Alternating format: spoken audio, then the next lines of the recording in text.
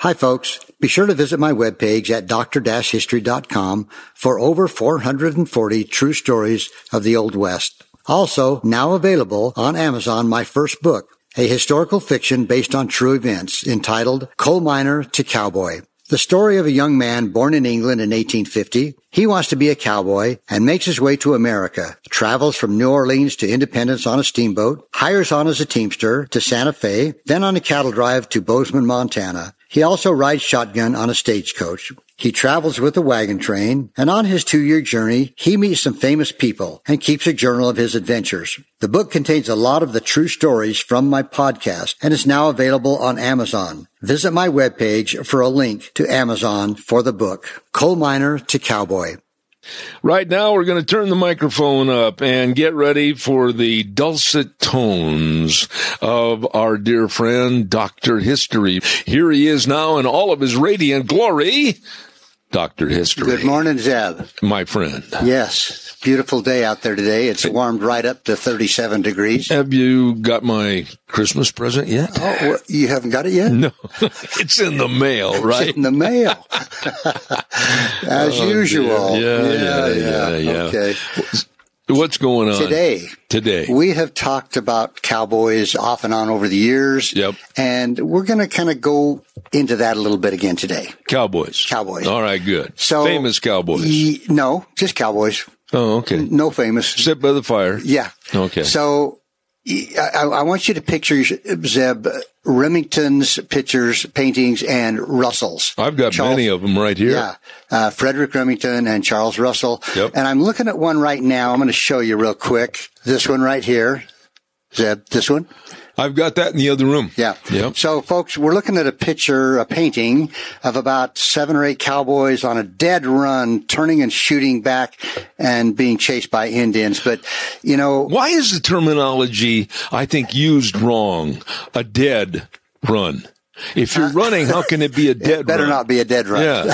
Just thought I'd ask you about that. So, the American cowboy was actually not quite as romantic as these paintings. Oh, now you're going to go and mess everything up. I know. I mean, actually, he was a dirty, overworked laborer who fried his brains out under a prairie sun. Oh, you're really helping the situation. Or rode endless miles in rain and wind to mend fences or look for lost calves.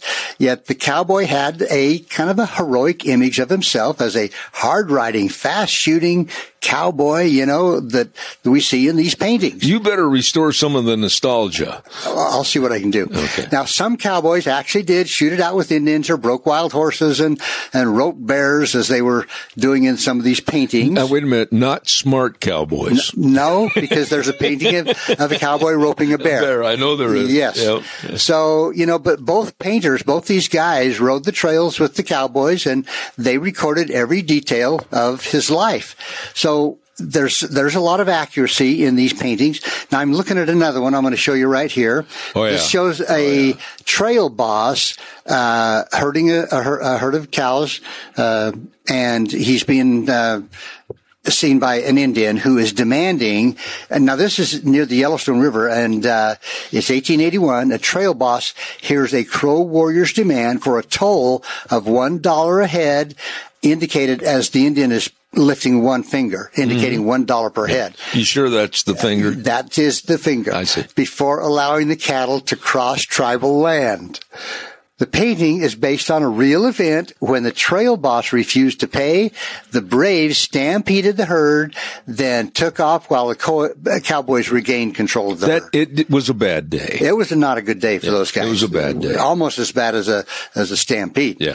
But you know, the high time of the American cowboy lasted really only about a generation, from the end of the Civil War until about the mid 1880s. So, you know, really about 20 years, and by then, when bad weather, poor range management, and terrible cattle prices forced an end to the old freewheeling days, in that brief span, the number of cowboys who rode the cattle trails across the Great Plains totaled no more than 40,000.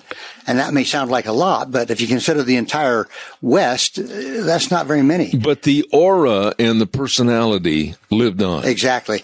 And most of these cowboys were very young. Yep. Average age was only 24. Yep. So they were men of a particular time and place, living by a code compounded by hard-fisted frontier desperation, performing body punishing and hazardous jobs.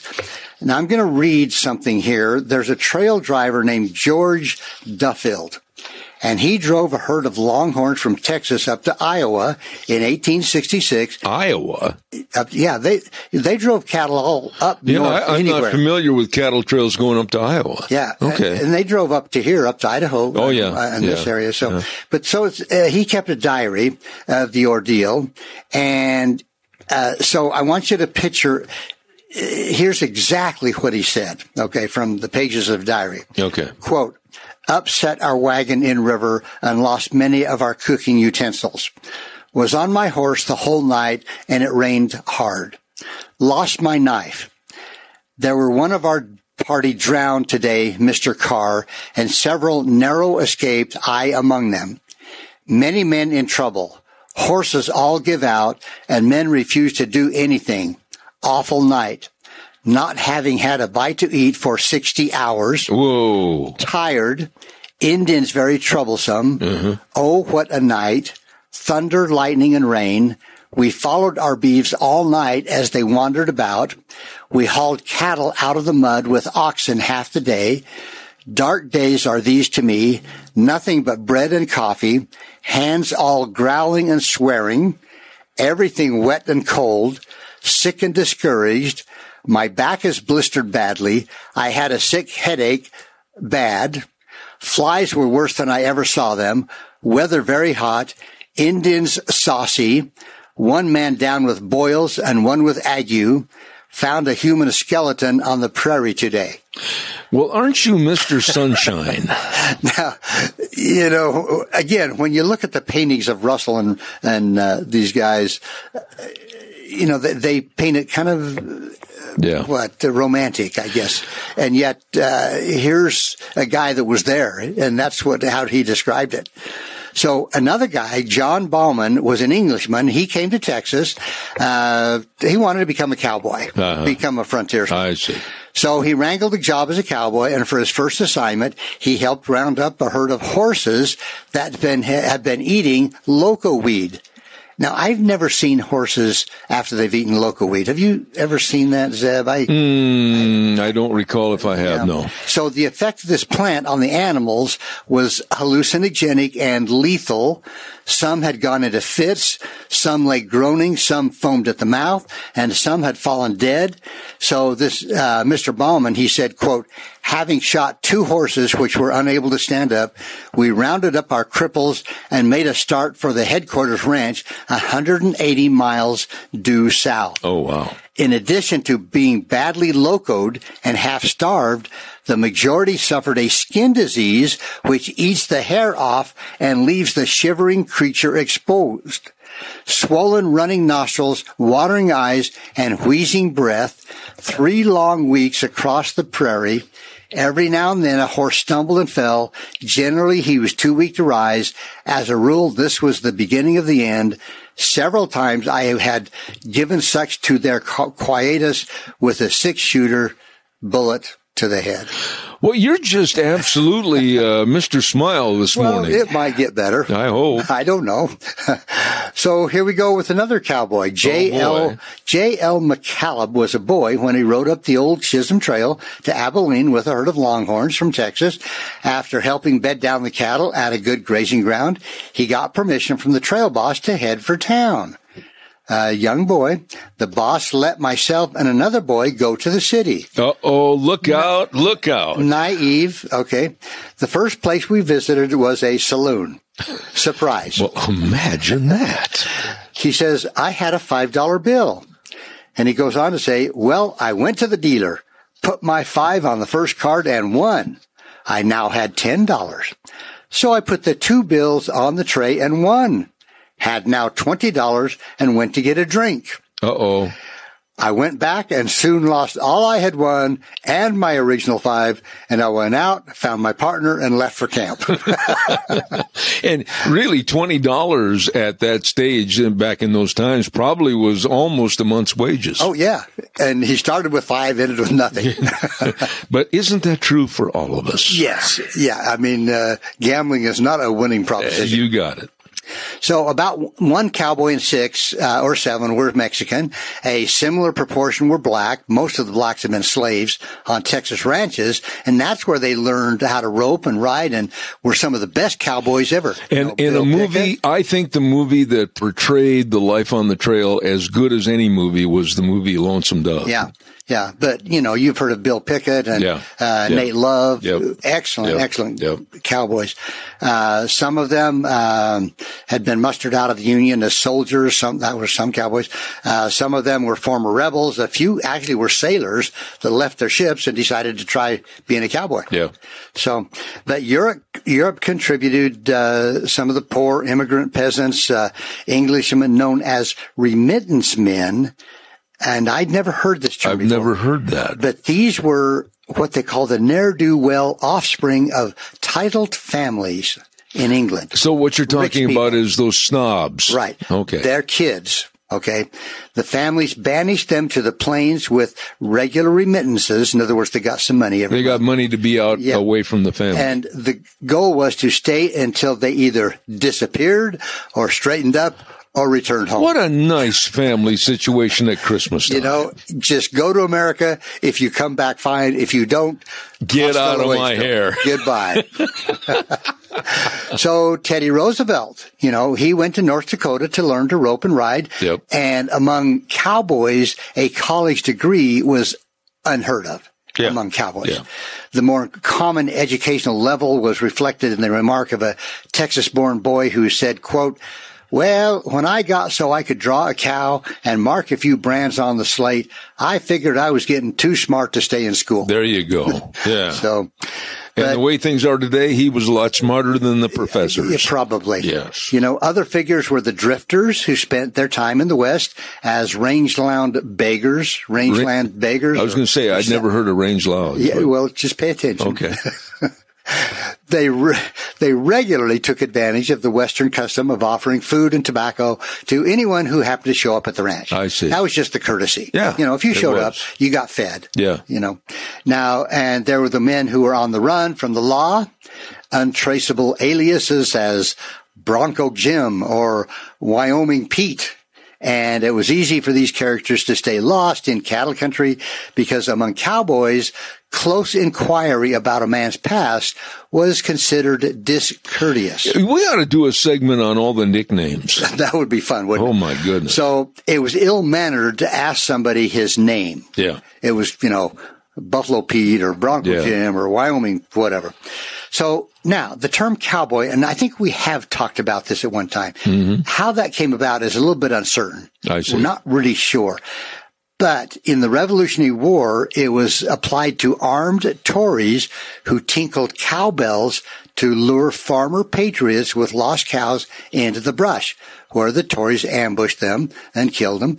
Later, the name referred to Texas bandits who stole cattle from the Mexicans.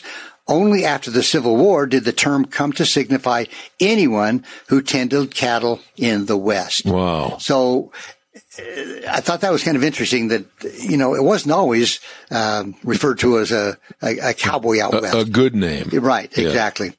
Now, there's a couple of generations of cowboys that I hadn't thought about. The methods of working cattle could entail a lot of activities, styles and techniques depending on when and where in the Old West a man happened to live. Now, this is the first generation of cowboys. All right. In the 1860s, the duties of a Texas cowboy, dressed only in the dilapidated remnants of a Confederate uniform, Army-issued marching boots, and a floppy woolen hat. He might be to round up and drive half-wild longhorns 1,000 miles to market across the unfenced and basically the open range, across the prairie. Now, 30 years later in Montana, there was a second-generation cowboy. And I had never thought of this before. Now they were wearing the standardized outfit of Levi's, high-heeled boots, Stetson, who'd spend most of his days mowing hay or helping to breed a rancher's prized shorthorns. Sometimes a cowboy's work even took him away from cattle for a while. In winter, he might collect firewood or go bounty hunting for wolves. In fact, many cowboys did not work at all during the winter months, since the ranchers laid off more than half their help when the warm weather roundups and cattle drives were not underway. So wintertime, they didn't really have a job. You know, so many people have a misconception about cowboys and what they wore, how they wore it, or what they did. And there are some really good Hollywood movies and TV series that really showed it very well. Remember the old TV series Rawhide? Oh, yeah. Yeah. They were very realistic in what they did. And I know there are some movie stars, I can't remember their names, that are very specific. Well, Tom Selleck. Tom Selleck. Yeah. He wants everything to be exactly historically accurate. You know how you can tell? Look, and I'll give you a little clue here. Watch the old TV show Rawhide, and it's on Saturday mornings right now on the Cowboy Channel, and you can tell what side was always the slicker tied longer on the saddle. What side did they always hang the slicker longer on? I'm going to say on the right side. No. Left side. Always on the left side. You know why? Because they didn't want to hook a spur in that slicker on the right side, getting off and get bucked off. Yeah. Getting on, they could swing their leg over it. That makes sense. Look for this stuff in movies. Okay. I'll teach you, man. I'll teach you. So, you know, like I say, these cowboys were laid off in the wintertime. During the off season, they might batch up with some of the cowboys, with friends in town, and do odd jobs like even going painting houses. Oh my. Yet, as long as he called himself a cowboy, which the average man did for only about 7 years before settling down for good and maybe owning his own ranch, his life centered on those creatures he referred to as cows. Yeah. That was his life. Yeah. But the approximate midpoint, and in many ways the zenith of the cowboy era, was about 1876. But, you know, excuse me, folks. Are you going to live? I'm going to make it. Okay. Allergic to cows, huh? So, you know, talking about what they wore, you know, fully outfitted for work on the range, a cowboy was covered from head to foot in a protective costume that identified him, but every item of dress had a purpose, you know, from his spurs to his boots to his hat, everything. The cowhand was dressed like any other laborer. He normally wore long johns unless it was too hot. His shirt was typically collarless and made of cotton or flannel. His woolen pants were sometimes fortified with buckskin over the seat and the knees. Mm-hmm. He rarely used suspenders because they bothered him. He wore a belt. He was a rodeo rider, hanking to show off his fancy belt buckle, which, you know, even today, you know, when a guy wins a belt buckle, he's going to wear it. That's right. Anyway, he always had a little Bull Durham in the back pocket. You could see What you're talking about is exactly the movie that was produced twice, and that was Monty Walsh, and it starred the first time Lee Marvin and second time, better time, Tom Selleck. Oh, okay. But, you know, in the Southwest, a lot of ranch hands wore heavy canvas-like jackets to protect themselves from thorns. Northern cowboys had knee-length fur-lined overcoats. Some men wore buckskin gauntlets to protect their hands from rope burns or from blisters. There was one item, however, that everyone wore, and that was the hat. Along with saddle and boots, the hat was the cowboy's proudest, most personal possession. Besides warding off everything from hailstones to low-lying branches, it could be used to fan a fire, to carry water. A cowboy so hated to be without his hat that Western etiquette allowed him to wear it even when he sat down to a meal indoors or while he was hopping around the dance floor, which wasn't always a pretty sight. Yeah. Sometimes he even wore his hat to bed. Yeah. J.B. Stetson. Yeah. Yep. So, you know, chaps were, of course, seatless coverings first used by vaqueros who had to hunt cattle in heavy brush. Cowhands found they were also good protection against rope burns and even horse bites. They came in several styles. There were the climb-in models that they called shotguns. They buckled at the waist. Many riders came to prefer the batwing chaps with wrap-around legs that fastened at the back. Yeah. And on the cold northern ranges, cowboys pulled on woolies. The Angoras. Wintertime chaps covered in the front with wool or sometimes with fur. Yep. So, right there though, and we've only got a minute left, but the footwear absolutely amazes me that most of the cowboys in the Northwest didn't freeze their feet off. Yeah.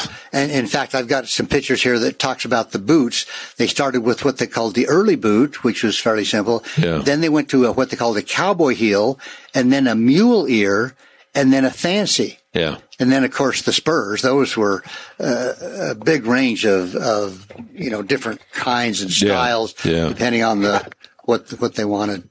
So let's do another story on that next week. I've got this book. I told you I got a whole bunch. Let me see that book. I think I've got that too. The Time Life series. Yeah, they're excellent. Ended up with the whole complete series. I got 1, 2, 3, 4, 5, 6, 7 of them right behind you there on that bookshelf. Oh yeah, they're great. They are phenomenal and very well done, and you can trust the information too. Yeah. Wow. See, now put your batwing chaps on and get outside and go to work. Okay.